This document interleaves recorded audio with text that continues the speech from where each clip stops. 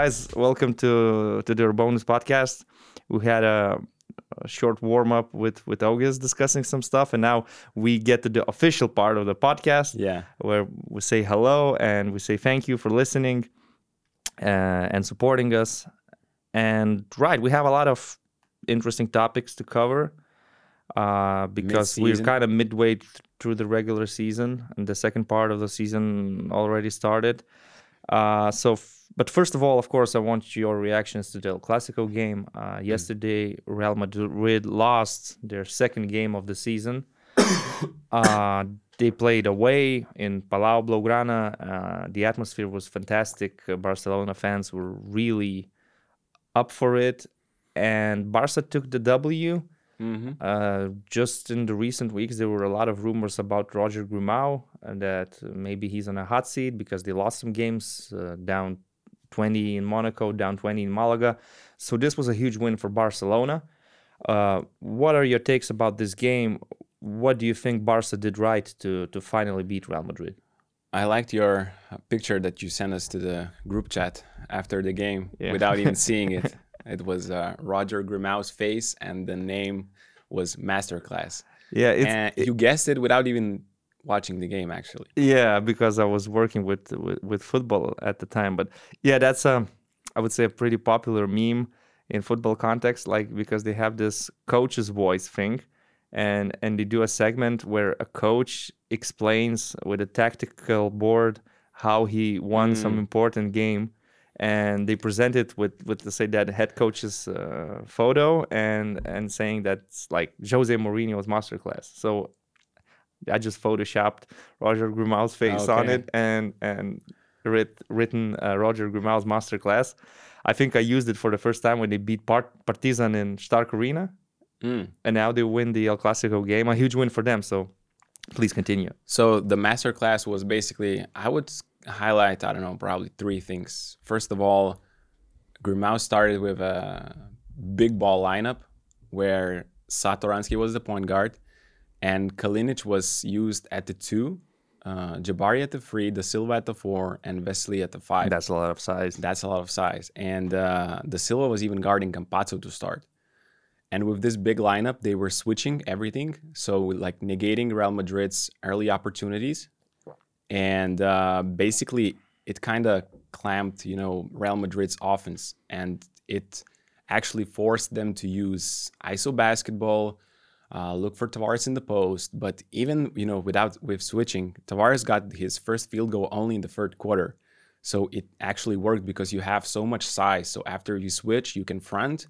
Your size allows to cover the passing lanes and all that stuff. So it was really efficient. So that was the first thing. And, Vesely scored 28 points against the best defense in the league. And he's playing amazingly, but how he did it. So in the first half, it was, since you have all these big players, they were trying to post up either Campazzo or either other smaller guards. And Vesely would kind of wait not in the dunker spot, but would wait near the free throw line. And when Tavares just goes one step to help, there's a quick pass, he's shooting the mid-range. And he's shooting that mid-range like he's automatic. I looked up the percentages. Great touch. I looked up the percentages. He's better from the short mid-range than he's actually on the layups. Wow. Like his percentages from there, I think it's like 65 from that short mid-range and 55 or 57 from layups. And to me, that's just incredible. And Blaugrana's atmosphere did a lot for sure. It helped tremendously.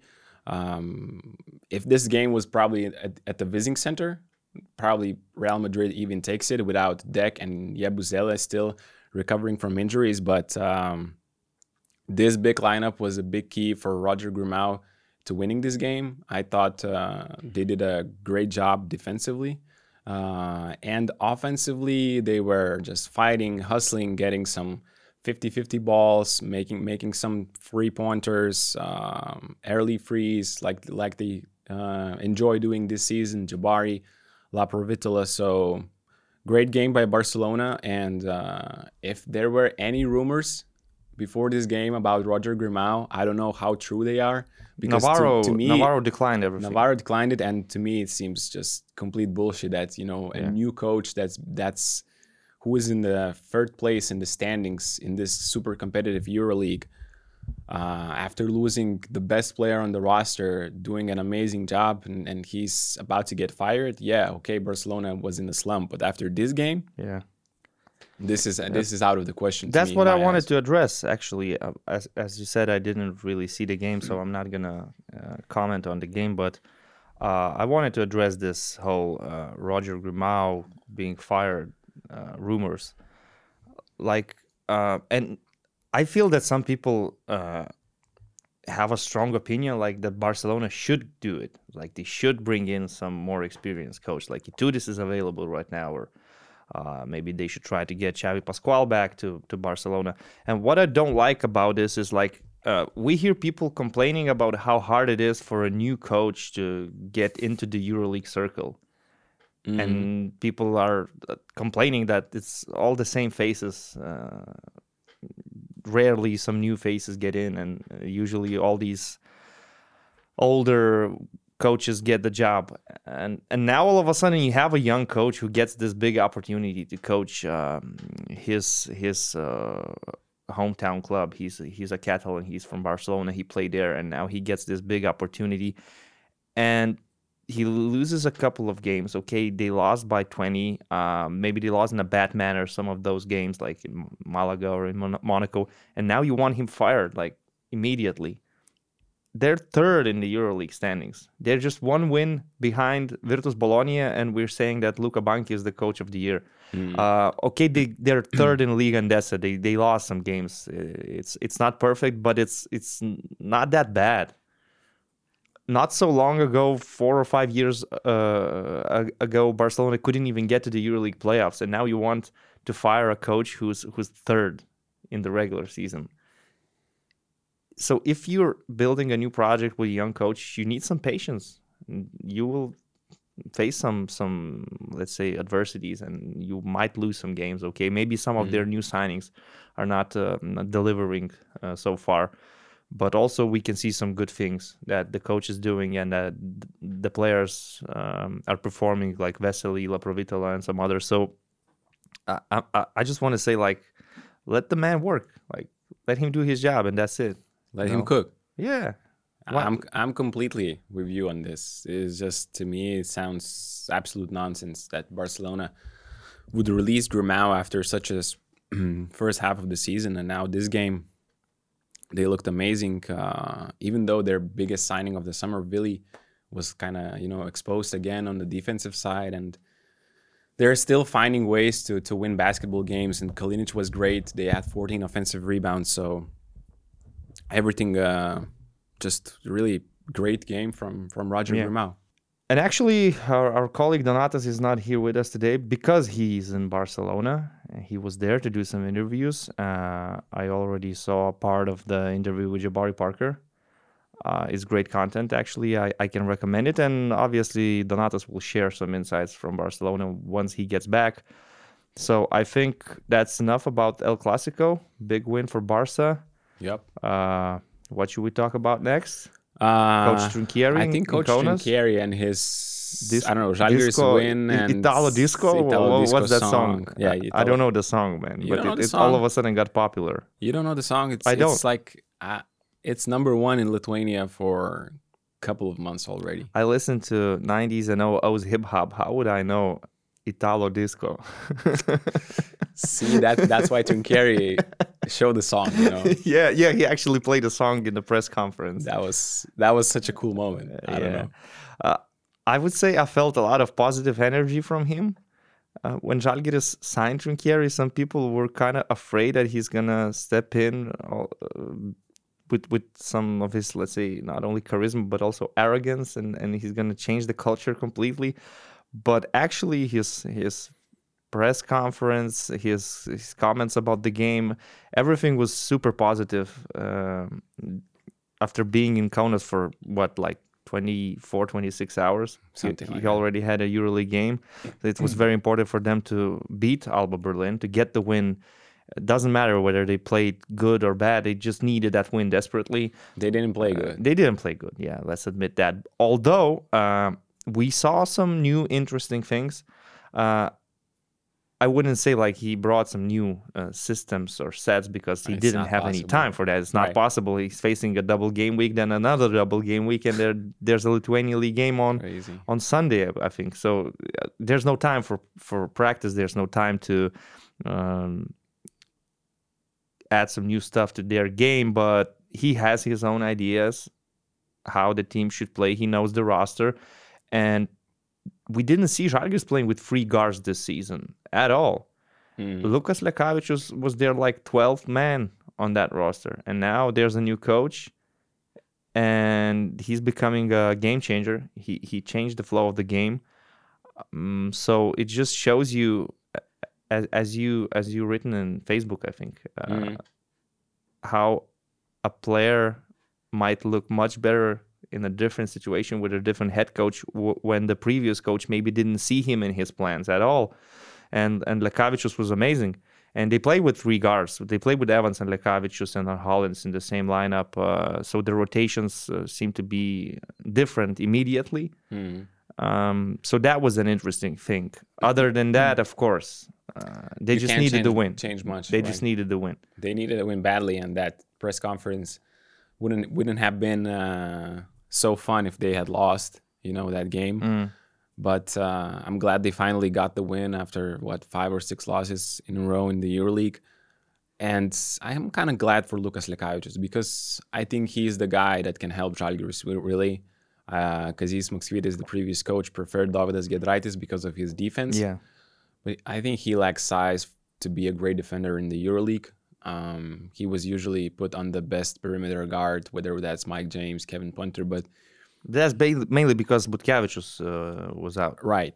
But he's still out, and we see now Lukas Lekavičius, like Trinchieri is choosing offense of Lekavičius over the defense of Giedraitis, and I think to me that's a smart move because Žalgiris really lack guards that can penetrate inside the paint and then create some kind of attract the defense and then start to swing the ball from inside to outside and create advantage in this way. It's been all of either Keenan Evans or Ulanovas or Schmitz trying to post up, some pick and pops, and they were really lacking offensive versatility. And I think Lekavičius can bring you that. Yeah, he has that spark. Another option. Yeah, he's a different player. He changes the flow of the game. I think Trinchieri said it himself, and I was so happy to hear that he remembered the Bamberg days where Lekavičius played the game of his career, and he actually killed Bamberg that night. And Trinchieri said he was killing us, and I just put Daniel Tice on him, and he's still scoring. He was still scoring. And then I was thinking about Trinchieri playing with 3 guards, and I actually remember that Bamberg team. It was a great team to watch. He used to play with Zizic, Strelnieks, and Wanamaker in the same lineup, closing games, playing the fourth quarter with 3 guards, 3 playmakers, 3 players who can create. So I think that's what we can expect in Kaunas. Immediately, it seems to me like they become less dependent on Keenan Evans playing ISO.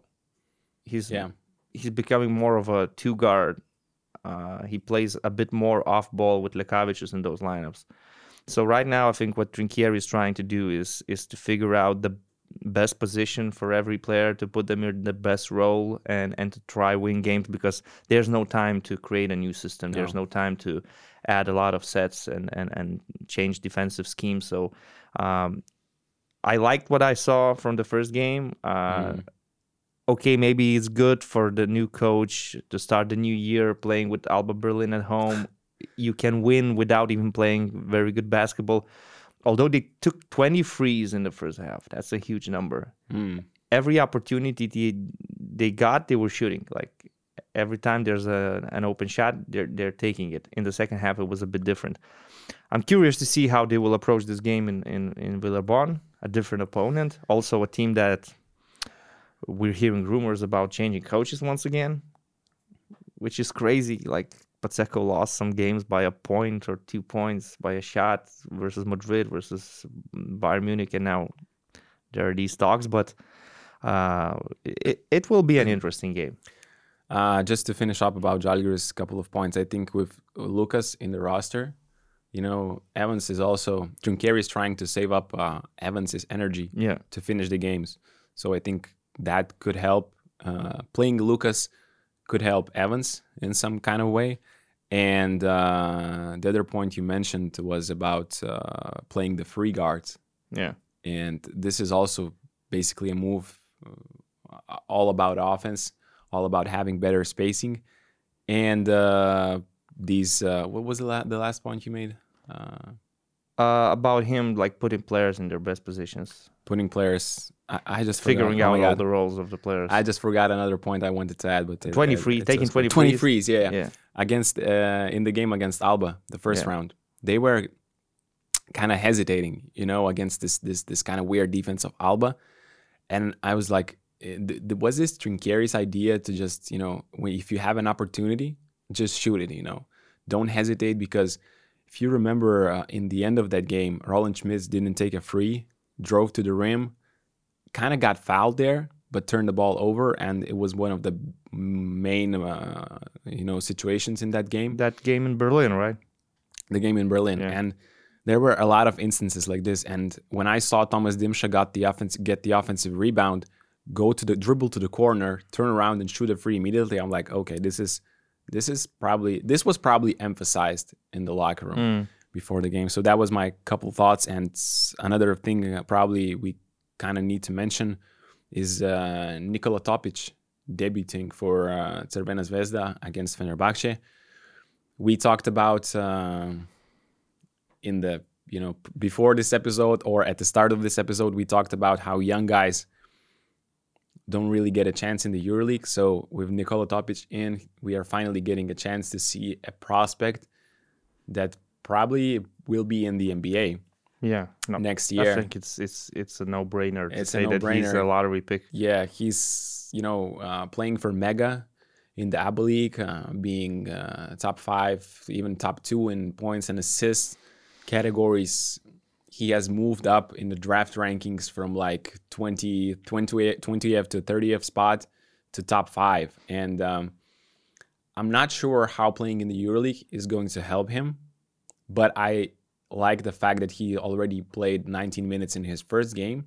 He started, and he had the ball in his hands for quite some time. So it was a calm for game one for him, because he was looking for his older teammates more. But he said it himself. It is my dream to play for Zvezda. It is my dream to share the floor with Miloš Teodosic, and I cannot wait to debut in the EuroLeague, and who knows, maybe it's his chance to play here for half a year before having a long NBA career. So I'm just glad to see him, and I'm really interested to see Crvena Zvezda games because of not only Teodosic, but now also because of this prospect. Teodosic just makes Bolon Boy a superstar.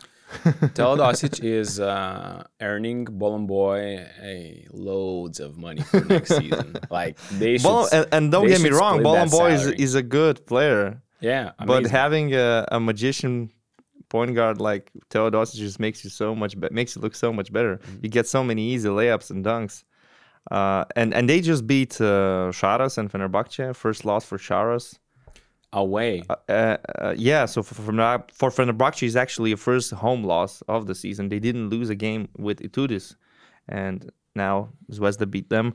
It just shows you how unpredictable this EuroLeague is, because if you just look at the standings and judge everything by the standings, it seems like Zvezda is kind of struggling. They're not having a good year, but they have so much quality in that team that you can definitely expect them to get better in the second part.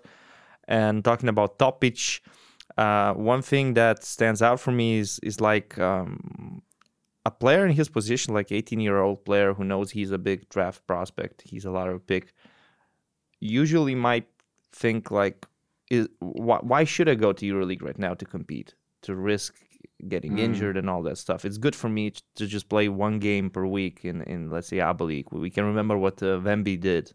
He left Asvel, he joined Metropolitans, and he just played in the French league. But for a young Serbian player, I think it just shows you how much it means to play for Zvezda, how much it means for him to represent that team. And he wants to add it to his resume. And who knows if he will ever have the opportunity to play for Zvezda again. If he becomes an NBA star, well, maybe he will only play in the EuroLeague approaching retirement at 35 or 36 years old. Like, do you expect Nikola Jokic to play in the EuroLeague right now? Like, probably not. You're not expecting that unless he decides to play, let's say, his last year, like basically do what Arvydas Sabonis, for example, did. So for him, it's big, and you can see that and you can feel that. So I appreciate it that the player is not thinking about whether it's a good move for me or not. He's just thinking about the opportunity. He's betting on himself. And even though I don't think that's a great move for his draft stock. Exactly. Like, I also staying in the ABA League, having those 19 points, 6 or 7 assists, whatever he had, he would have kept these until the end of the season. And, probably remain a top 5 pick in the NBA. Right now, he could easily, be in a shock because he's all of a sudden in the EuroLeague. He has to figure out a lot of things. It is much harder for him, but not only he is not afraid, like that's a brave move from him. Yeah. Not only he's not afraid to play, he wants to play for Zvezda, and he doesn't care about his draft stock. Obviously, if he plays well, he might even go number 1, number 2. But at the same time, if he loses his rotation spot, that might mean he's falling out of the lottery. Because Sfairopoulos will not give you minutes just for the sake of it. You need to earn it. Sfairopoulos needs wins. Yeah, so you must win in EuroLeague. Mistakes are not really tolerated.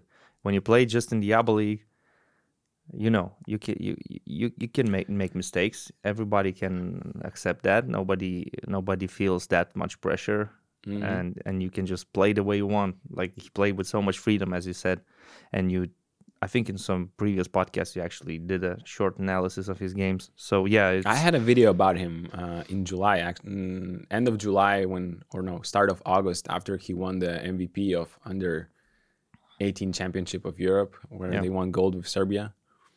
So definitely a shout out to a young player who has the courage to play in the EuroLeague and to help Crvena Zvezda in this moment.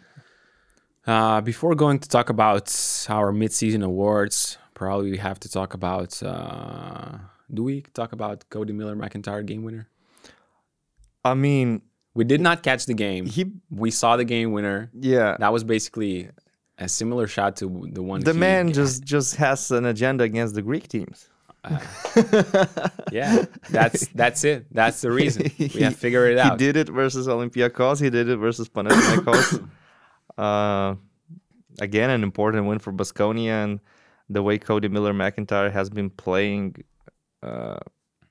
since the coach's change is phenomenal. Yeah, I mean, he's becoming a super solid floor general who's also good on defense. So he's becoming a two-way star in the EuroLeague, and yeah, he's also hitting those game winners. He was actually really good on defense from to start the season already. Yeah. But it was his offense that was hurting Baskonia. Now he has figured it out. Baskonia have figured it out, and they're winning big games. And Chima Moneke just delivered one of the coolest post-game interviews ever in the EuroLeague. The guy always delivers with content. Yeah. Just so fun to watch, not only on the court, another amazing game by him yesterday, but also off the court. And I actually caught a little bit of this game. It was really a defensive one, to be honest, and it was weird because Baskonia at home usually plays. You don't usually expect defensive-minded games in Buesa Arena. Exactly, but now with Duško as a coach and Panathinaikos actually being the third best defensive team in the league, you kind of could have expected this. There was a lot of physicality, really great, some great defensive sequences. So it was a really tough start. Lezort picked up 3 fouls. Kendrick Nunn was once again amazing. Definitely, we are going to talk about him in our Rookie of the Year conversation. So another great game that was decided by Cody Miller-McIntyre, Another mid-range shot, and probably another team who is facing the similar situation will know where this guy is going to. Where is his spot when the game is on the line? He's not a 3-point shooter. So the mid-range is his shot. Actually, if you focus, let's say, on negative aspects, you could say, okay, Cody Miller-McIntyre is shooting only 24% from free and only 69% from the free throw line. But if you look at the positives, who wouldn't want to have a tall, physical point guard who plays good defense, and he's dropping a stat line of 8 points, 4 rebounds, and 6 assists with 12 in performance index rating? That's pretty close to a triple-double. It's half of a triple-double. Like in EuroLeague, probably you should treat half of the triple-double as an NBA triple-double. So much easier. If you get the 50%, like 5 rebounds, 6 assists, and 8 points, you can say that's EuroLeague's type of triple-double. And Cody Miller-McIntyre was in one game a rebound away from a triple-double, one or two, I think. 2 rebounds away. Yeah, a great player, and he's just having an agenda against the Greek teams, as I said. Okay, so next topic is about the transfer deadline signings. And even though I expected a little bit more from the last day of where you can actually out-register the players, but we had Is Pangos going to Valencia and Ante Zizic going to Virtus. And let's talk about probably Pangos first. Do you think this changes anything for Valencia? Do you think they kind of go from this 9-8, 10-6, 10-8 team? Do they go into the top 6 clearly, or do they stay in the play-in zone? What do you think about this signing in general? I think that Is Pangos on his own is not a major game changer. I don't think he is right now the player who can single-handedly bring the team from, let's say, play-in to the playoffs, from the 8th seed to the 6th seed, or anything like that. We know his situation. We know in the last few years he barely even got any rhythm. But it's a signing that should help Valencia because they're adding experience. They're adding more depth to the roster. Even last season we saw it, and this season once again, that their guards have the tendency to miss some games. Chris Jones sometimes gets injured. Jared Harper sometimes gets injured. Stefan Jovic sometimes gets injured. So it doesn't hurt to have another good point guard, another player who can create and play with the ball.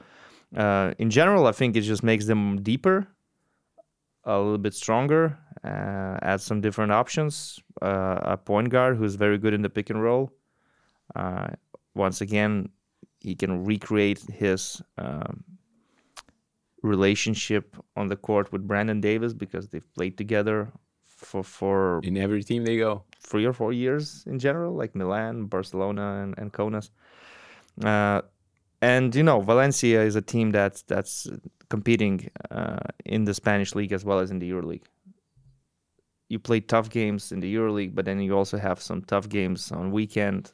So every extra player helps. To have a deep roster is very important for Spanish teams. That's why they also have this rotation where everybody plays 18, 23 minutes. Exactly. I think Alex Mumbrú should be happy for getting another point guard. Now they're better prepared to face the situation, let's say, where 1 or 2 guys get injured. And if Pangos gets to his rhythm, he starts playing, he will help them. I don't expect him to be a hero or anything like that, but he will definitely help them. He's played in Spain before. He knows the league. He knows everything. I don't have any illusions that immediately he's going to be the best version of Is Pangos after everything that's happened in the recent years. But maybe he doesn't have that pressure right now because this team is good already. They're winning games. Just recently they beat FS. They were in a pretty good position. So there shouldn't be any pressure for him to become the star of this team. And I also think, Valencia doesn't have the license to play in the EuroLeague, so it's really important for them to have a great result this season in order to, increase their chances of remaining. We know they have a new arena coming up, but depending on how they play this season, it might end up being the deciding factor in whether they stay in the EuroLeague or not. So I think they really need an addition there. Some of the guys in their backcourt were struggling. So, the upside is here with Pangos. We don't know the version you are getting with him right now, but we remember him in Zenit. We remember him having some good games, for Milano. So if he can get back close to this shape, I think it's a great signing for Valencia. And what about Zizic to Virtus? I just wanted to add one more thing about sure. Pangos and Valencia, that like we're focusing on the EuroLeague standings and saying how crazy it is, like that mix of teams that has 9 or 10 wins. If you look at the ACB standings, man, they're 10-6. Barcelona is also 10-6. Murcia is 10-6. Gran Canaria is 10-6. Then you have Manresa and Baskonia with 9-7, and they finish the top 8. And then you have 2 teams catching the top 8 with 8 wins. That's Tenerife and Juventud Badalona. So we shouldn't underestimate how important it is for Spanish clubs to be in a good position in the regular season, not only in the EuroLeague, but also in Liga Endesa. We are looking at this from our probably Lithuanian perspective, where Zalgiris... Yeah, we know they're going to be fine in the Lithuanian League. League. Fine. They start playing LKL, Yeah, they play. Yeah. But they're going to be in the playoffs. They're probably going to have the number 1 seed. And their real game, their real face only shows when they finish their season in the EuroLeague, in the playoffs. Like in the Spanish league, you are not allowed to do that, and there are so many good teams there. Most of the Spanish teams that are playing in the international competitions this season, I think they are leading their groups.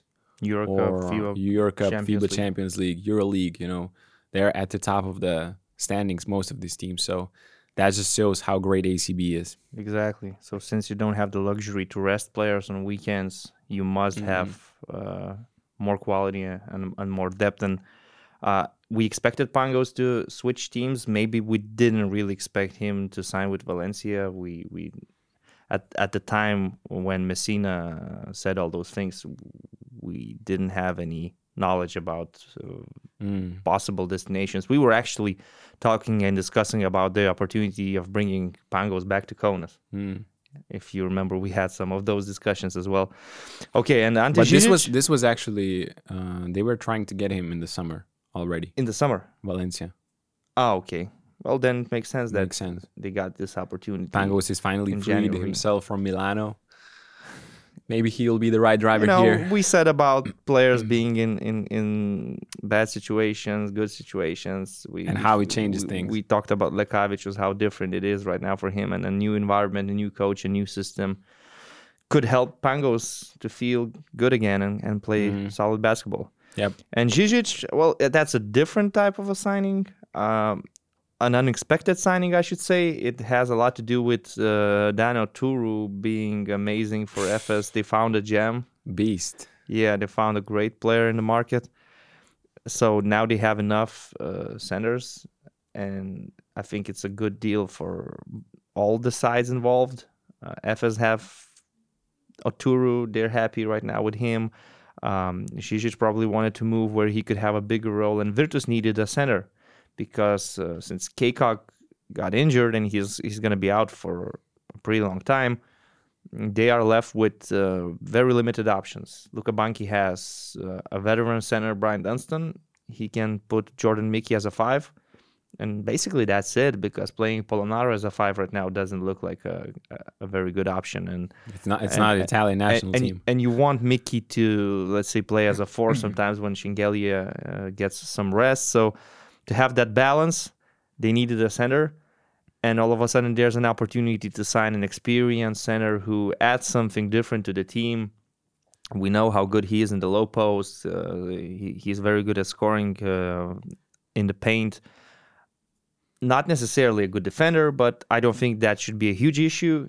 Luka Banchi will figure it out, how to use a big man like Ante Zizic, and he's joining a veteran team. He should have no problems blending in, because every player on that team is so experienced. And yeah, and I think it's a good signing for Virtus. Again, not some sort of a major game changer like they signed a superstar and now you see them as some EuroLeague favorites.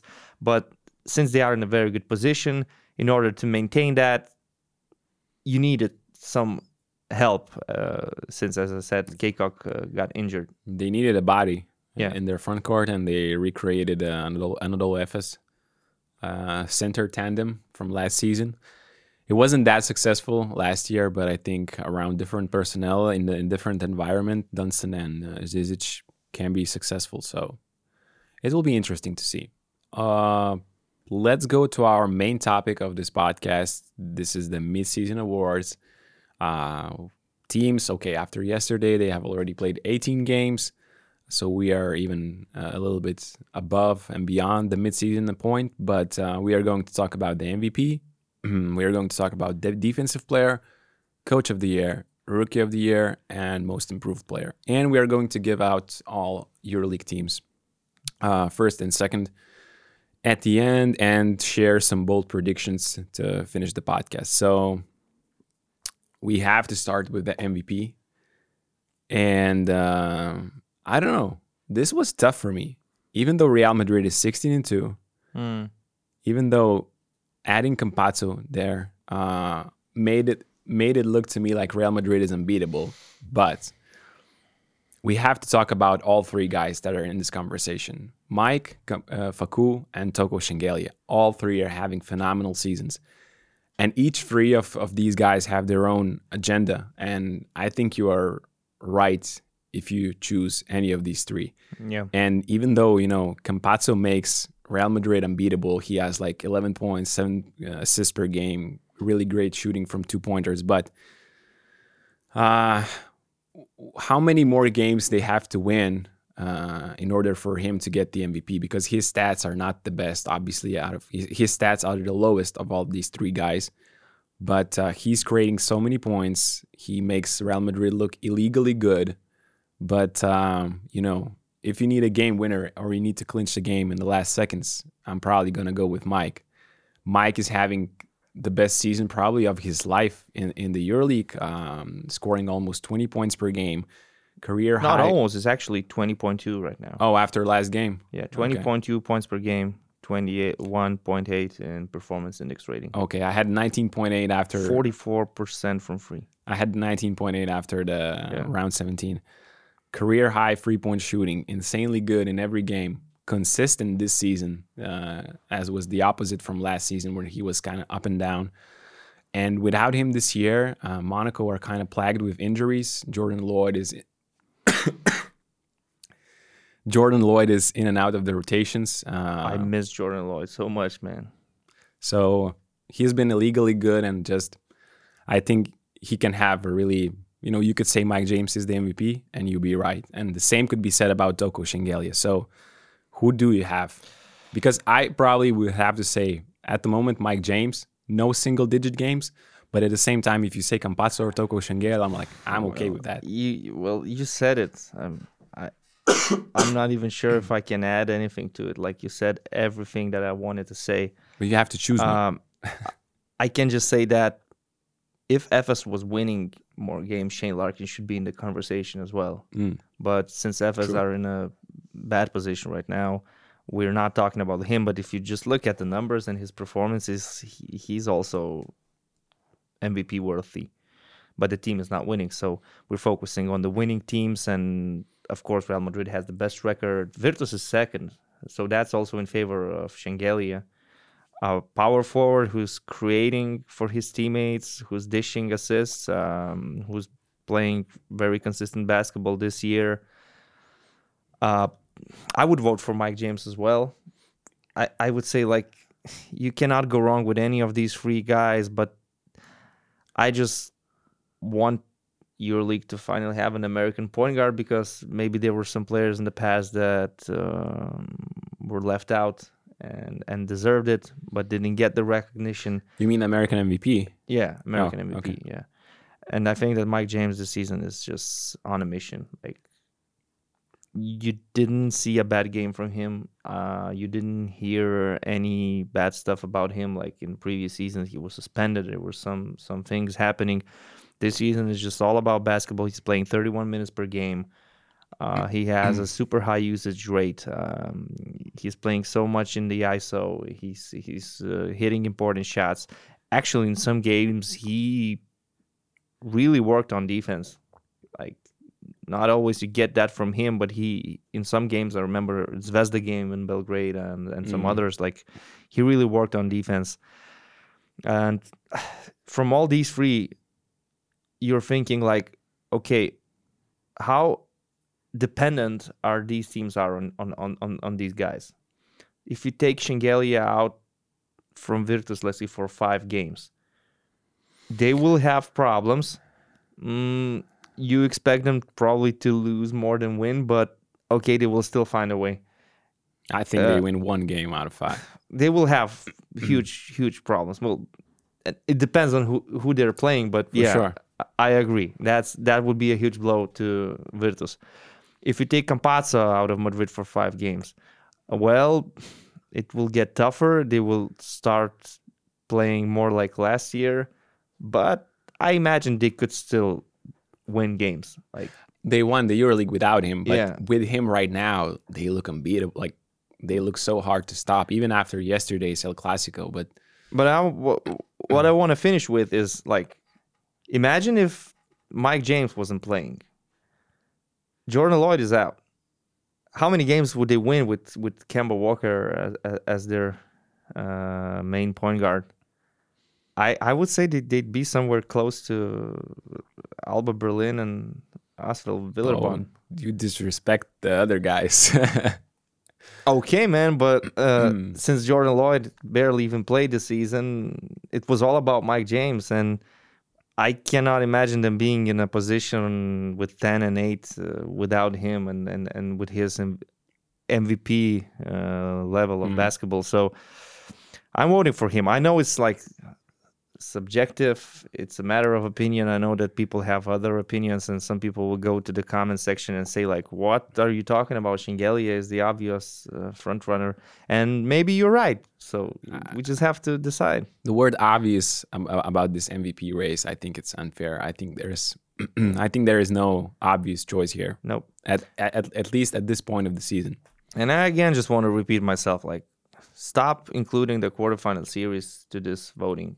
It's a regular season award, because absolutely Virtus Bologna might have an amazing season, finish with the 2nd seed, and then lose a playoff series to the 7th seed, and that's gonna hurt Shengelia's MVP case. But it's not should fair. it really? Like, it's not fair. It's a regular season award. So yeah. Right. Who do we go next? Defensive Player of the Year. I think this is just as hard to choose as because the MVP is about, like, choosing from 3 great players, from 3 obvious candidates. And my bad. Before we go into this, I forgot to mention that at Basket News we conducted a survey of our colleagues, and they gave the MVP to Campazzo, 40%. Shengelia got 35% of the votes, and Mike James only got 20%. And Donatas, who is not here with us today, he did a EuroLeague players survey. 37, I think, participated, or around 40 participated. You can read it on BN Plus, the whole article, but I can spoil it for you that the winner of the players' vote was also Facundo Campazzo, with a really similar amount of votes, 37%. And there were other guys getting the votes, and Donatas wrote all about it in his article. So go check it out on BN Plus, and I'm going to do this for every category. So best defensive player, our colleagues, our Basket News workers voted Jerine Grant as number 1, 40%, Walter Tavares 25%, John Brown 15%. So who do you have, and what are your arguments for this? Even though before the podcast you said that you don't have a clear winner. Like this year, I don't really have a clear favorite. Last year I was so focused on Thomas Walkup. I was holding all of his stocks. I was buying it, and I thought that he has a good case, but it still ended up in Eddie Tavares' big hands. So right now you wouldn't be wrong to vote him as a defensive player of the year again. Even though he's playing a subpar season to his standard. Yeah, but still, his team has the number one defensive rating, and he's still so good protecting the rim. But you just want something different. You want finally some of those players who guard the perimeter to be recognized. It's too easy to always get the defensive player of the year to a big center who's a rim protector. Like again, this year we're hearing about Rudy Gobert having a pretty strong campaign for defensive player of the year. So Jerian Grant to me is a nice pick. Jerian Grant really, really is a nice pick. I could throw some names like Alpha Diallo, John Brown, Thomas Walkup is still there, definitely. But Jerian Grant to me sounds like a very good choice. I can remember what he did to Keenan Evans in Oaxaca when they played. He definitely did a good job on some other star players from the opposing teams. And at the same time, he's a two-way player. He's important on offense as well for Panathinaikos. So Jerian Grant, I kind of agree with that. I'm picking him. I voted for him myself. He was amazing in more than one game against the best players, just glued to them. And, last year I voted for Thomas Walkup because I just thought, he was just so amazing throughout all the season. I'm seeing similar stuff from Jerian Grant. I'm not saying he's better than Thomas Walkup, but as you said, you want some new names, new faces on this defensive player on the year voting, and Tavares is amazing. Mustafa Fall is amazing. If you look at the defensive ranking, Real Madrid is first, Valencia I think is second, Pau is third, and Olympiacos is fourth. So you have Jerian Grant from the third best defensive team. You have Walkup and Fall from fourth best defensive team. You have Tavares, and Valencia are doing a really good job collectively, playing really physical, and you can name a couple of guys from them. And so I would agree with Jerian Grant. Just his perimeter defense, his denial from the ball. Yeah, he gets beaten from time to time, but that's what happens if you play that defense. You are not safe from this. And so we agree on Jerian Grant. Yeah. The players actually, did not consider him that often. And the players did not surprise anyone. Walter Tavares was number one, but there are some pretty interesting names further down the list. So if you want to check that out, the next category is probably the category that I think has the least doubts. Coach of the year. You're deciding between Luka Banchi and Chus Mateo. I think it's pretty obvious. Somebody voted for Duško Ivanović. I wouldn't vote for a coach who stepped in during the season. Who got fired from one team. And fair play to him. He did an amazing job so far with Baskonia. But we're talking about two names, Luka Banchi and Chus Mateo. Whether you go with the best record and the coach who is like a defending champion, or are you going with the coach who resurrected the team that last season didn't even compete to be in the playoffs, and right now they're the second seed? So I think I'm not saying that Chus Mateo's job is easy, and I think that this season, and I feel from watching Real Madrid that he has even more confidence, and maybe the players have more confidence in him, and it's not only about Campazzo. I think that in general, they're recreating what they had with Pablo Lasso, like this continuity, this chemistry, and all that. And the coach is important. So Chus Mateo deserves credit, but I'm voting for Luka Banchi. I mean, what he's doing with Virtus Bologna so far is amazing. He's coaching a veteran team and bringing the best out of every player. Like Marco Bellinelli last year, it seemed like he's probably going to retire. Is he even good enough to play in the EuroLeague right now? All of a sudden, he's a threat. Toko Shengelia had a tough year with injuries and all that, and now Luka Banchi is just putting him in that best position as a power forward who's basically the key player. The team is built around him, and then you have Danny Hackett and everybody else, and he just built a really solid team. They're playing smart basketball. They're good on offense. They're good on defense. To me, he's the coach of the year so far, and he's a coach that for the last 2, 3, or even 5 years. Probably teams were not even considering him anymore for EuroLeague because previously he wasn't that successful, and now he's back, and we're seeing that he has a lot of new ideas, and he got this team playing the way he wants pretty quickly. So Luka Banchi, I think, probably will agree on this. If you think about or ask anybody in Europe, best coach ever, it's got to be Željko Obradović. Yeah. And nobody will have a single doubt about this. But this season, what Luka Banchi has done with Virtus, you can't prove me otherwise that he does not deserve the coach of this season, coach of the year award. And mid-season, let's say, right? Yeah, because at the moment, things might change for the first part of the season. What he has done is absolutely worthy of the title. Same roster that was 14th at the same stage of the season. Right now, our second, and probably what is the most competitive EuroLeague we had, in recent memory. So many teams actually think that they can be in the playoffs. Every game is hard. Apart from Asvel and Alba, 16 teams think they belong to the playoffs. So to have Virtus at second spot after the first round is absolutely nuts. And some of the guys that were not playing or were playing in a second unit right now are the main guys. And he just, I don't know what he did, how his magic worked, but we talked about him a lot in this podcast, even in the start after the start of the season, first 5-6 games. We already talked about what he changed, but just the way he had everyone playing at their best level, guys who did not have confidence right now hitting important shots. Ife Lundberg having great games every once in a while, hitting big shots.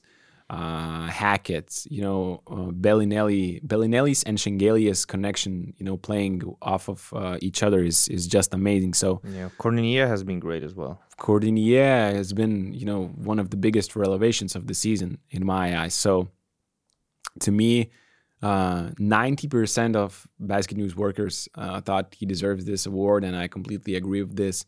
If we talk only about this season, it's Luka Banchi. The players agree, not at the same high percentage. It's only 35, but Luka Banchi gets the coach of the year. And you're not wrong if you're voting for Chus Mateo, but we have so many strong arguments for Luka Banchi's case. Yeah. Anyway, we have finished 3 categories. Please let us know in the comment section down below. What do you think your winners of these all categories that we will talk about even later? Let's discuss it in the comment section down below. It's always interesting to hear your thoughts. And the next one is Rookie of the Year. This is kind of tricky because I was surprised that in our internal voting, Kendrick Nunn does not get into the top 3.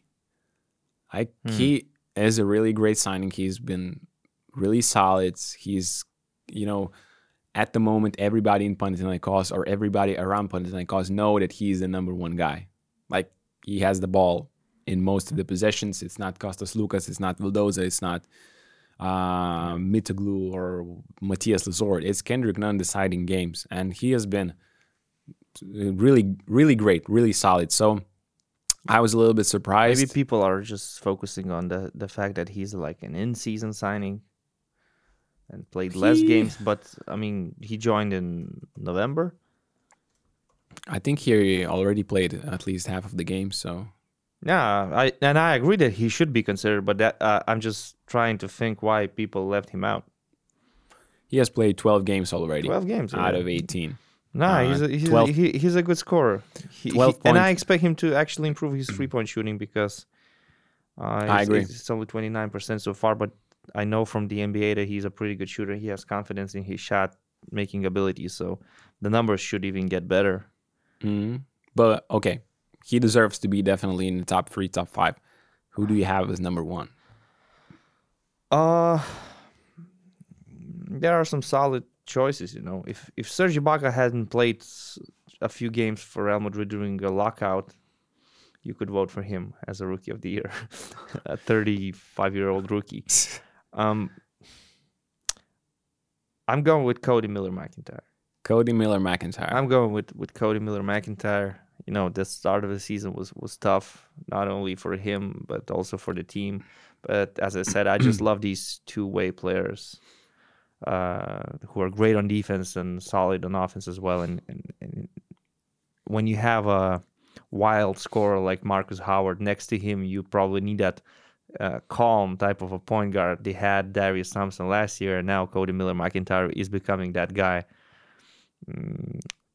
Other players I want to give a shout out, like PJ Dozier, definitely. The first month maybe was tough. Then he figured out what Jelko wants from him, and now he's playing amazing basketball. Even Jabari Parker deserves a shout out because he's good and he's, I would say, consistent for Barcelona as well. You didn't mention my winner though. I didn't mention your winner. What did I forget? Please let me know. Bruno Caboclo. Okay, yeah, of course. He has to be mentioned as well. But I was a little bit afraid he somehow played in the EuroLeague, but I'm not going to vote for him. But that's also a good choice. I'm sticking to Cody Miller-McIntyre though. That's fair. We already talked about Miller-McIntyre today a little bit. He's been amazing, but to me, I think it's Caboclo. And just as Partizan signed Bruno, I immediately said that Partizan's season starts only then. And he has been fantastic. He is the missing piece Partizan needed. He surprised me with his offensive game. His percentages are ridiculous, to be honest. It's 76%. He's averaging 12 points and 4.3 rebounds. 76% from 2, 57% from the 3-point range, and 74% on free throws. So he's not only giving you the defense, the energy, the pick and roll, but rim protection, the ability to switch. He's also giving you the ability of the pick and pop.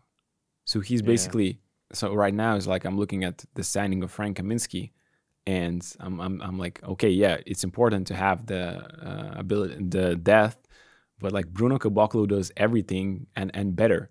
And to me, his ability to shoot is what surprised me. I even saw him now shooting a little mini step backs after the dribble, or like a fake spin and like a fadeaway shot he hit the other day. Toronto Raptors fans, you should watch that. I'm shocked he's doing these things, and then he's casually knocking down the 3-pointer, super confident in his ability to shoot. So he has been an amazing pickup by Partizan, and I can understand why in the summer he was like, I don't support what he did in the summer, and I've made it perfectly clear. But I understand why in the summer he was like, let me try to go for that NBA shot. If he's playing like this for the whole season, I think he's going to raise some eyebrows in the NBA as well. So shout out to Bruno, amazing season. He gets my Rookie of the Year nomination. And I had Miller-McIntyre, Kendrick Nunn, and PJ Dozier right after him. If he clears out stuff like unnecessary fouls and some mental mistakes that he sometimes has on defensively and on boxing out, he is going to be an elite center in the EuroLeague for the upcoming years, if he stays in EuroLeague, of course. And with him, they're playing him at the 4, at the 5. We even saw in Kaunas and again in the game against Milano, they were playing Lidi at the 3. Bruno it's kind of a 4. Positionless basketball, like Smailagic at the 5, and right. Caboclo in the same lineup. Some interesting stuff. So the colleagues at Basket News decided it was Bruno Caboclo. The players agreed with you. It's Cody Miller-McIntyre with 32% of the votes. And we at Basket News had Bruno at 40. It's strange, but Cody Miller-McIntyre somehow gives to me some like Gary Payton vibes. I don't know why. He doesn't. I can see he that. He doesn't look like a trash talker or anything like that, but just the way he plays the game. No, he looks one of the calmest dudes on the court. Yeah. Like you have Chima Muneke on the other side, and right on the complete opposite is and Cody in the middle there's McIntyre. Marcus Howard. Yeah. Okay, let's move on. Probably the category where we are going to mention one of the guys. No, Andre Miller vibes actually more than Gary Payton. Sorry about the interruption. Andre Miller. This is better. Andre Miller is this a better is better. comparison. This is much better. This is much better.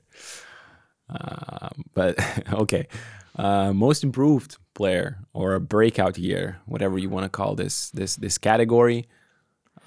There are multiple choices here. A lot of guys that were, just as I mentioned from Virtus, when talking about Bologna Virtus, you have a lot of guys that were in the second unit just last year and right now just absolutely dominating the EuroLeague. Yeah. You could say Chima Moneke, you could say Tadas Sedekerskis, you could say Alec Peters. I don't know, Johannes Thiemann in this conversation as well. So a lot of names here. Yes. Dinos Mitoglu even. Like he didn't even play last year, but 2 seasons ago he was a second unit player for Milano. I think it's kind of a philosophical discussion. What is a most improved player? Like, is it someone who actually improved their game, or is it just someone who's in a much better position right now than he was last year? Like, if you're talking about just players improving stats, Marco Bellinelli could be considered as the most improved player. Did he improve his game, though, at 38 years old? He worked a lot during the summer in his home. He changed his shooting mechanics and, Talking about Chima Moneke, I knew he was a great player. The guy was in the NBA just last season. He played Don't forget that. In Manresa, and he was great. I knew that. I saw that. So last year, he joined Monaco during the season. He was put in a completely different role, and you couldn't expect him to drop some huge numbers. He had different tasks on that team once he joined, so it was completely different. I'm not saying I expected him to have these numbers that he has right now in Baskonia, but I did expect him to be good. I don't think he's a different player than he was a year or two ago. It's just that he's in a completely different situation. So, and you could say that about Alec Peters as well. Vesenkov left, so he's stepping up. He has a bigger role. That's why I try to think about players who I watch and I'm thinking he added something to his game. So in this discussion, it might be an unpopular opinion, but I'm voting for Johannes Thiemann because to me, first of all, it seems like he's improved as a leader with his confidence that he's bringing back from the German national team now being the world champion. He's been the captain of the team even before, but you didn't feel that consistency, that calmness from him that you see right now. To me, it looks like, I might be wrong, I don't know, because these players play for national teams. They don't have time in the summer to work out on moves or anything like that. But it looks like he added some post moves. He looks like he's being more aggressive this year. He actually got to the free throw line much more often than last year. He already shot 79 free throws, and he shot 79 in the whole season. I'm talking about last season. He took 39 frees last year, shooting, I don't remember the percent, but that was pretty low. He took 43 frees already this year, and he made 17. That's 40.5%. He's dominating in the paint. He's getting the rebounds. The situation for him also changed because players like Lukas Sigma, Modolo left the team. But watching him play, it seems to me like he added stuff to his game. That's what I call an improved player. His team is not winning. I know that. But if Johannes Thiemann would become a free agent today, he would get a lot offers. of teams on that He list. would get offers. A lot of teams on that list. He's 29. It looks like he's at the peak of his career. And no disrespect to Chima Moneke or anybody else, because they all deserve this award or any other award you might give them. But I'm going to go with JT, the captain of Alba Berlin. That's interesting. And I really agree with your point. We have already talked about this. Breakout player or most improved player in the EuroLeague is very different from this award in the NBA. Because in the NBA, you see guys that, take jumps in their usage, in the playing time, also switch teams, like Brandon Ingram. traded from Lakers to Pelicans. It's true. It happens. Most improved player. It happens like in the EuroLeague. But most of the time, it's just the guy that gets a bigger role because he deserves it, and you could see that he doesn't fit anymore with the second unit. In the EuroLeague, it's more about finding the right environment around you. And if you look at all these guys like Chima Moneke, Tadas Sedekerskis, you have Joel Bolomboy here as well. Even Alec Peters jumping from from a smaller role to a much bigger role. A lot of these guys just were used in a one way last season. Yeah. And they're used in a completely different one. You're just getting more opportunities and different opportunities in the new team. So it's a different kind of award here in Europe. And, so many good choices here. Chima, Peters, Tadas, Johannes Tiemann, Isaiah Cordinier, Joel Bolomboy has been fantastic. But I still go with Chima Moneke. I think for me, his improvement, you talked about Tiemann's post-ups and free throws. To me, it's his three-point shooting with Monaco. Yeah. In a limited role. He played 202 minutes in the EuroLeague in total. He shot only 3 times from behind the line. He made 0. Right now, he's already 21 of 47, and that's a huge change. That's a game changer, not only for him, that's a game changer for Baskonia. So Chima is my pick for most improved player, and our colleagues agree with this. Basically, it was between Chima and Tadas. Chima got 45%, Tadas got 40% of votes. Players also voted for Chima Moneke, 24%. So all right, fair enough.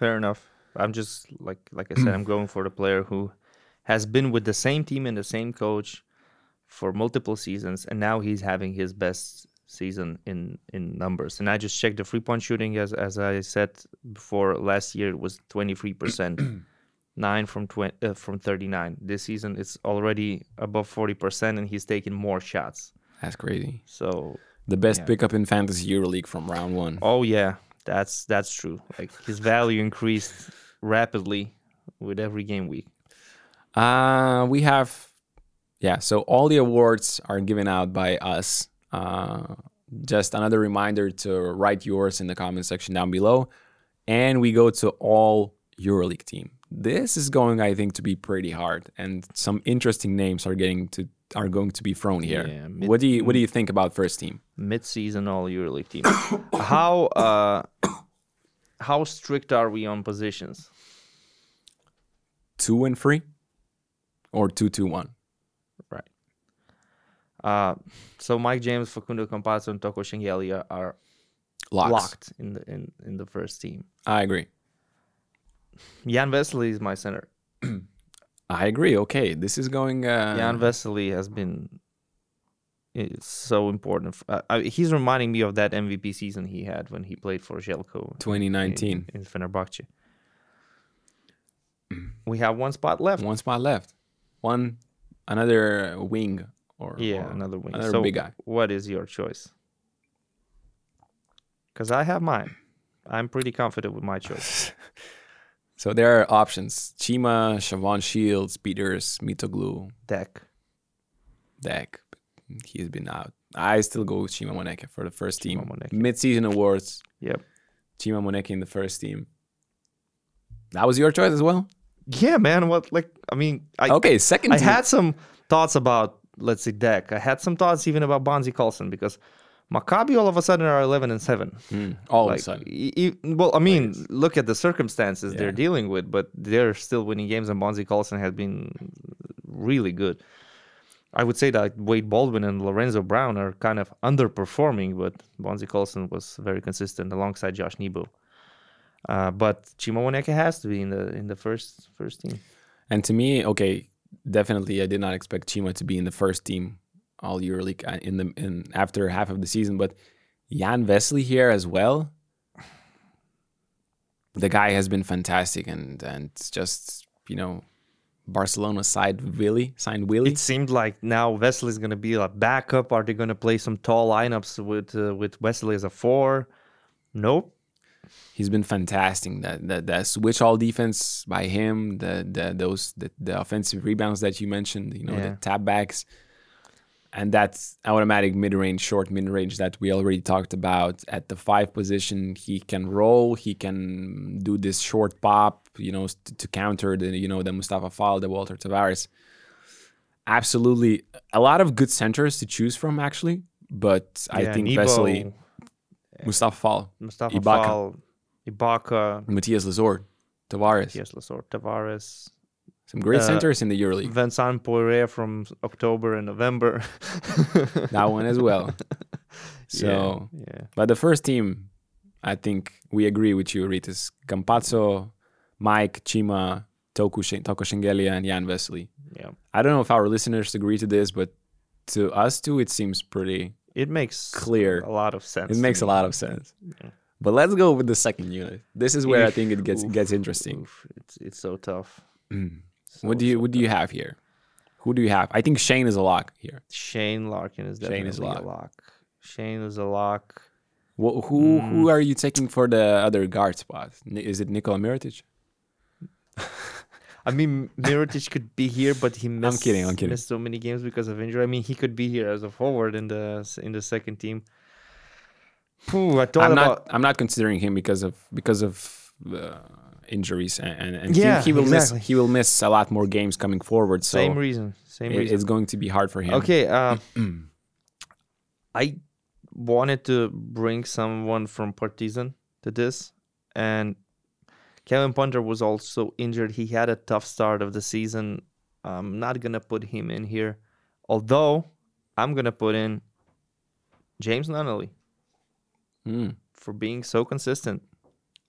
One of the all-time members of the 50-40-90 club. And right now he's a member of 60-44-90 club, whatever. I mean, crazy his numbers are great. He has been very solid this season.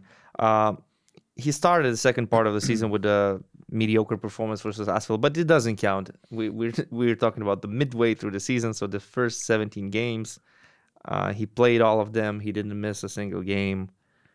He's also a good defender, so I don't know.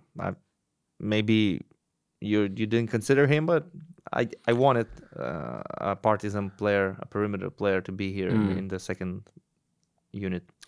I chose La Provitola. That also Shane. is a good option. It was between Keenan Evans and La Provitola for the other guard spot. Yeah. Lapro has crazy good percentages. He has been the catalyst to that amazing Barcelona hot start. Yeah. Just playing freely, playing fast, shooting threes, playing spectacular, doing some Steph Curry-like shots. And just being the number one option for Barcelona, and basically carrying the team to this record they have right now. We don't count the round 18 against Real Madrid, but he also had a solid game there. So I think he deserves a lot of names deserve to be here. But I think I'm happy with my Shane Larkin and La Provitola pick for the second all-team backcourt. The front court. This is so tough. So tough. I didn't want to leave out some of these guys. I'm leaving out right now, but. So who are you? Siobhan Shields and Bonzi Carlson for me. I agree with Shields, but I was thinking between Alec Peters and Mitoglu. I go with Alec Peters. Yeah. Again, as I said, I'm leaving out Deck, leaving out Peters, leaving out Mitoglu. I don't feel good about it, but what, are we going to build a third All-EuroLeague team? Somebody is just, not everybody is going to be happy. Not everybody is going home with an award, but imaginative award. You try to focus a bit, let's say, on the team, whether they're winning or not. So Milan, you cannot say they're a winning team with 7-11, but Siobhan Shields has been great even in the games that they lost. So I think he has to be here. They're playing without Mirotic for a while, and he's playing almost 32 minutes per game. Fifth best scorer, solid percentages, 53, 46, 85. Yeah. By the PAR ranking, he is number 10th, almost 18 efficiency points per game. And Alec Peters, to me, top 8 in scoring. Even better percentages, 62 and 53 from the 3-point line, 5.4 rebounds. It's like Vezenkov has never left the building, you know. And you know what? It's the only difference been that he's not left-handed. That is true. And you know what? We didn't even mention Nigel Hayes-Davis. He's playing 34 minutes per game, leading Fenerbahce in points and in performance index rating and in minutes played, and didn't miss a single game. Started all of those games. But you know, it's so hard. It's only 10 spots in the two teams, and when you have like guys like Alec Peters, he's averaging 2 points more than Nigel Hayes-Davis, and doing that on 62 and 53 percentage. Yeah, just judging by the numbers, you have to pick him. I mean, I didn't. I went with Bonzi Carlson, just maybe because of my personal, let's say, favoritism in this case. But Alec Peters has to be here in general. And at center, I have Josh Nebo, another Maccabi player. He has been super solid. Yeah. Like, I don't think he gets enough recognition in the EuroLeague for how good he actually is. That's the best I have ever seen him. Even last season, Maccabi was a successful team. I cannot say he was that consistent. No, I agree. It was super hard for me to choose between either Mustafa Fall, but I would still Lazort, Ibaka, Tavares, Nebo. For so many the options, way he played, options, I still think like what Mustafa Fall has been doing for Olympiacos is so important. He's averaging so many assists this season. And even though they have Milutinov, he's... Right, and everybody expected Milutinov to be the number one option. He's still dominating. But it's Mustafa Fall who's still dominating. And, you know, Olympiacos players look for him in the post with 6 seconds left on the shot clock because they know he could either create a score or they can pass to him. The defense could collapse and they can cut and get a basket off of that in the last 5 seconds. So that's, to me, a huge game changer. And even though I really wanted to squeeze in Josh Nebo here, but I think Mustafa Fall is my choice. So I'm going with Olympiacos. So we chose two Olympiacos players. I chose two Maccabi players. You can, from this, you can see which teams we prefer. Yeah, and Pau fans are going to say, hey, Matthias Lazort is averaging more points, more rebounds, and stuff like that. But he's been great. So just as I said, you could have like 5 centers here in the second and second in other unit positions as well. I mean, like, look, I have Nunn, you have La Provitola, and you could choose even other players. You could build a lineup, let's say, where Shields is together with Peters and Mitoglu or Carlson. It's good that we have players to choose from. Yeah, we completely agreed on the first All-EuroLeague team in this mid-season awards, but in the second we had some different options. And to finish the podcast, a couple of bold predictions for 2024 from each of us. What do you have? It was pretty hard for me to actually. I don't have anything sensational or anything controversial. This is what we want here. You know, this is what Donatas wants here. Some sensational stuff. I know, man. But some Instagram Reels material. I just don't have it in me this time. Come on, man. Now, not enough Red Bull this morning. I think it was enough. I don't know, man. You tell me. What do you feel? Is it enough? Should I drink some more next time? No. I wasn't late today, though. You should appreciate that. 3 minutes before. 3 minutes before. I will write to Donatas. I will write. You tell him. He wasn't how late. Proud you are of me. Okay, I will do that. Okay, my first ball prediction is that Fenerbahce Istanbul will avoid the play-in, and they will be a team in the playoffs in the top 6 with Sharas. Oh, I thought you were going even further with this. I'm not going to go further. I mean, home court advantage is doable.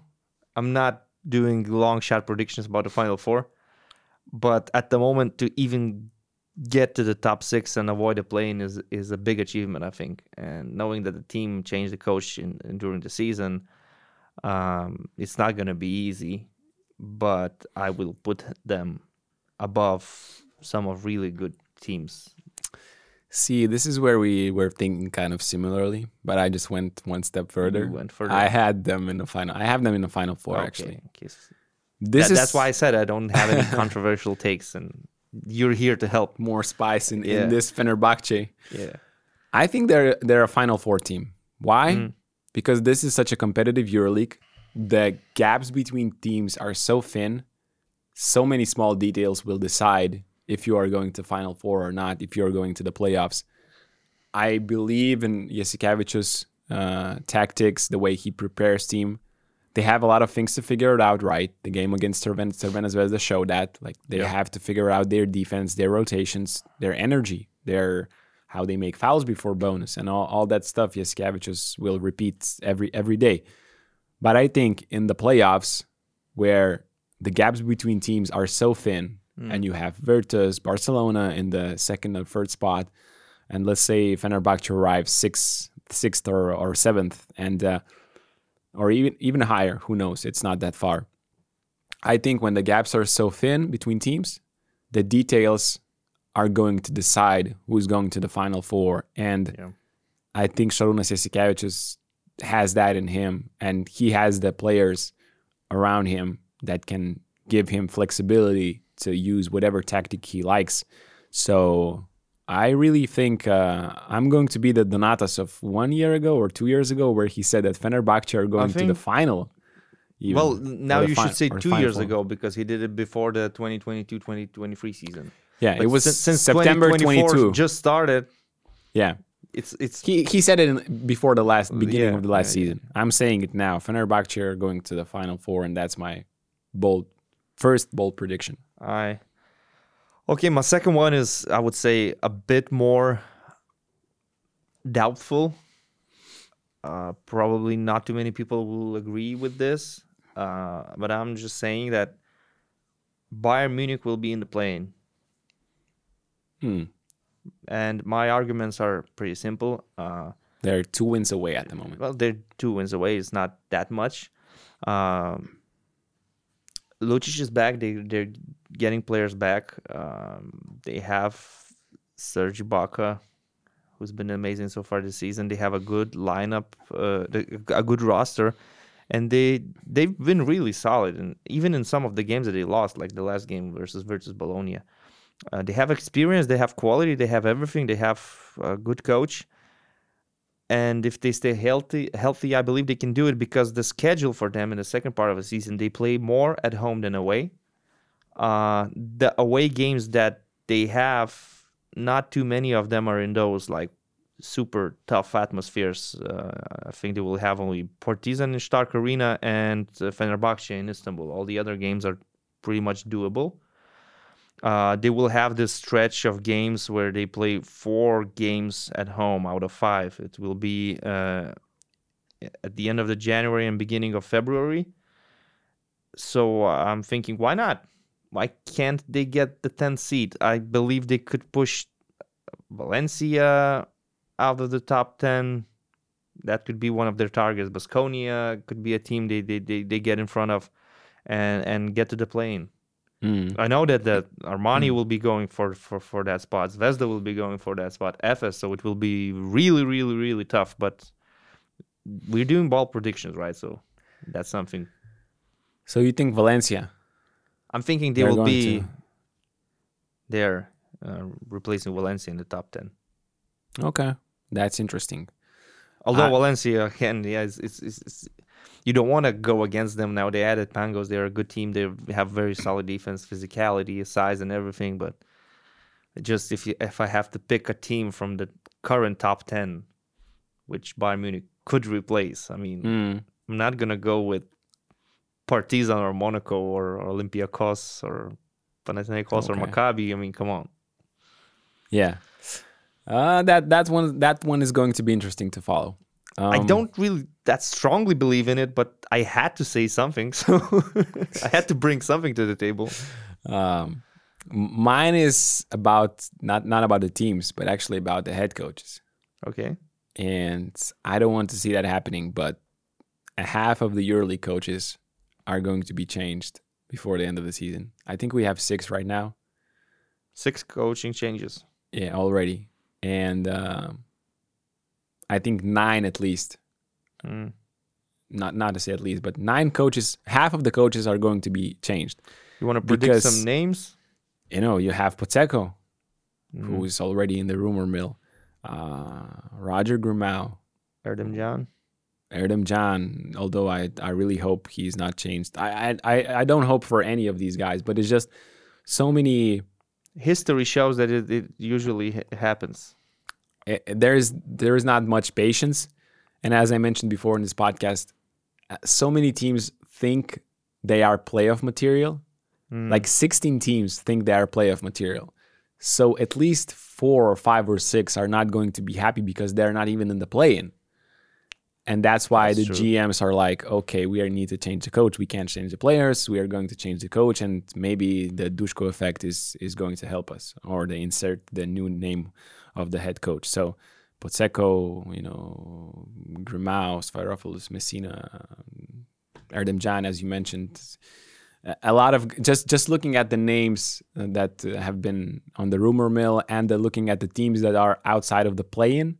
I'm not saying these coaches are doing a bad job. It's just that we have seen so many changes of the head coaching. So I wouldn't be surprised if any more of those happens. And if 9 coaches of 18 lose their job in one season, that would be a crazy, crazy number to me.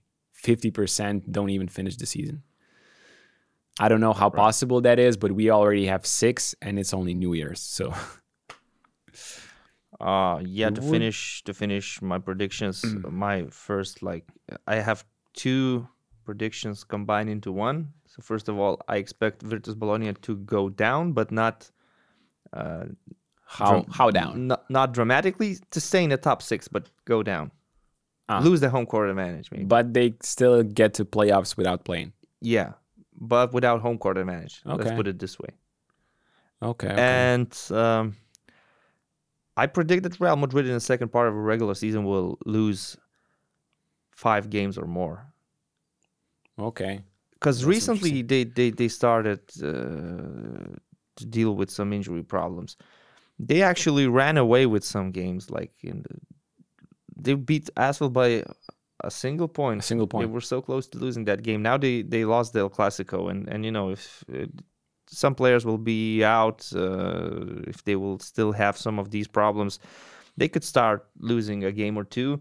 And then in the end of a regular season, if they clinch the first seed, let's say with 2 or 3 games left, the remaining games they will play on the economy regime, so saving players, and they could lose some games there too. So in general, I expect them to not to break the EuroLeague record, which has how many games they have to win? 29 or 30? I think Fenerbahce had the record when there were 16 teams, talking about winning percentage. So I think we calculated this. I think they have to win 29 times or 30. The number is... Let's check 2021, 2022 season. Barca only lost 7 games. Barca? Yeah. 2021, 2022 season. So it has to be more. Or tied. I'm saying they will lose 5 games or more. So they will not break the record. They might match it. That's had a prediction about Real Madrid as well, that they're not going to win the EuroLeague, even though they look unbeatable. But it's going to sound like anti-Real Madrid podcast, but it's not. Just I had a video about them recently that they're like an NBA team in Europe with the way they're playing. They're just beautiful to watch. One of my favorite team this season to watch. But in a single elimination game, they had so much luck last year. I just think that at the end of the season, when you go to the single elimination games, somehow, some way, another team that's an underdog, that's going to be an underdog in the Final Four, let's say, are going to have some crazy luck, 17 3-pointer game or whatever, and going to beat Real Madrid. I'm just saying saving my playoff and Final Four predictions for the future. For playoffs. I'm still focusing on the regular season just to be Okay, safe. then. But what you said is true. What you said is true. This format is crazy. You can have the best year and not win the title. Like Olympiacos last season was without a doubt the best team in the EuroLeague. Hey, Sergei. Anyway, if we are talking only about the regular season, I have one last one. I think Partizan will be a top 4 lock at the end of this. Hard to argue with that. They have been fantastic last year in the second part of the season.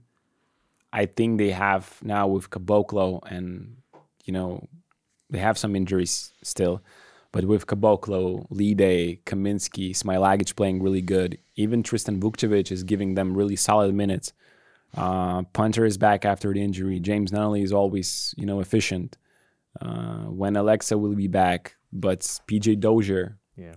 So many weapons, so many guys. And in the second part of the season, they always play even better than they have done in the first part. So right now, they're only 2 wins away from the 3rd spot even. Yeah, only 1 win away from the 4th spot. So it's probably not even a bold prediction, but if you want me to make this a bold prediction, I would even say they could be a top 2 lock. So who are the other 2 teams for you in the top 4? I think that's a great question. I think Madrid, Partizan. Well, of course. Yeah. Madrid. I think Barcelona. I'm going to go with Barca and Olympiacos. Olympiacos. The 4th one is a super tough one. I'm not so sure about Partizan, whether I'm putting them in the top 4 or not, but I want to say Maccabi, but again, their circumstances are so tough. Monaco, maybe Monaco. So we still don't believe in Virtus remaining there, huh? No, I said top 6, and if you give them that before the season, they would gladly accept it. Where? Let's take it. Okay, to me, Madrid, Barcelona, Olympiacos, and Monaco. Madrid. Was it the same top 4 last year? Madrid, Barcelona, Olympiacos. Yeah, Final 4. Right. Final 4, and they all had home court advantage in the playoffs. Yep. Wow, I'm so boring. You just realized it. Sorry about that. You said the same things. Yeah. I think Real Madrid, Partizan, Barcelona, and I think Virtus stay there. Okay. I think Virtus stay there, Olympiacos and Panathinaikos 5 and 6. Although I would really want this matchup in the quarterfinal. Imagine the Green So you're Derby. putting Maccabi and Monaco in the play-in and Fenerbahce as well in the play-in? No, I'm thinking Panathinaikos and Olympiacos are going to be somewhere near around. Oh, okay. I would want to see them got the 4 and 5 matchup To play the series. Yeah, but 5 and 6, I think is going to be decided by tiebreakers or by one game. It's all between Olympiacos, Monaco, Fener. So to me, it kind of. I basically put all the 6 teams in the top 6. So I said my top 4, and then I said that Fenerbahce will avoid the play-in, so I have them, and I said that Virtus will not drop down below 6, so I have them as well. Okay, so you have Panathinaikos and Maccabi in the play-in. In the play-in. Bayern Munich as well, instead of Valencia, as I said. Okay, and Maccabi in the play-in too. Yeah, Maccabi, I'm so happy that they're winning games, but I'm not sure how sustainable it is. It is tough for them. Yeah, and they're winning, like I said, without Wade Baldwin and Lorenzo Brown being as good as they were last year. Right. Tamir Blad has been a huge help for them, actually. Anyway, probably it's time to wrap it up. Yep.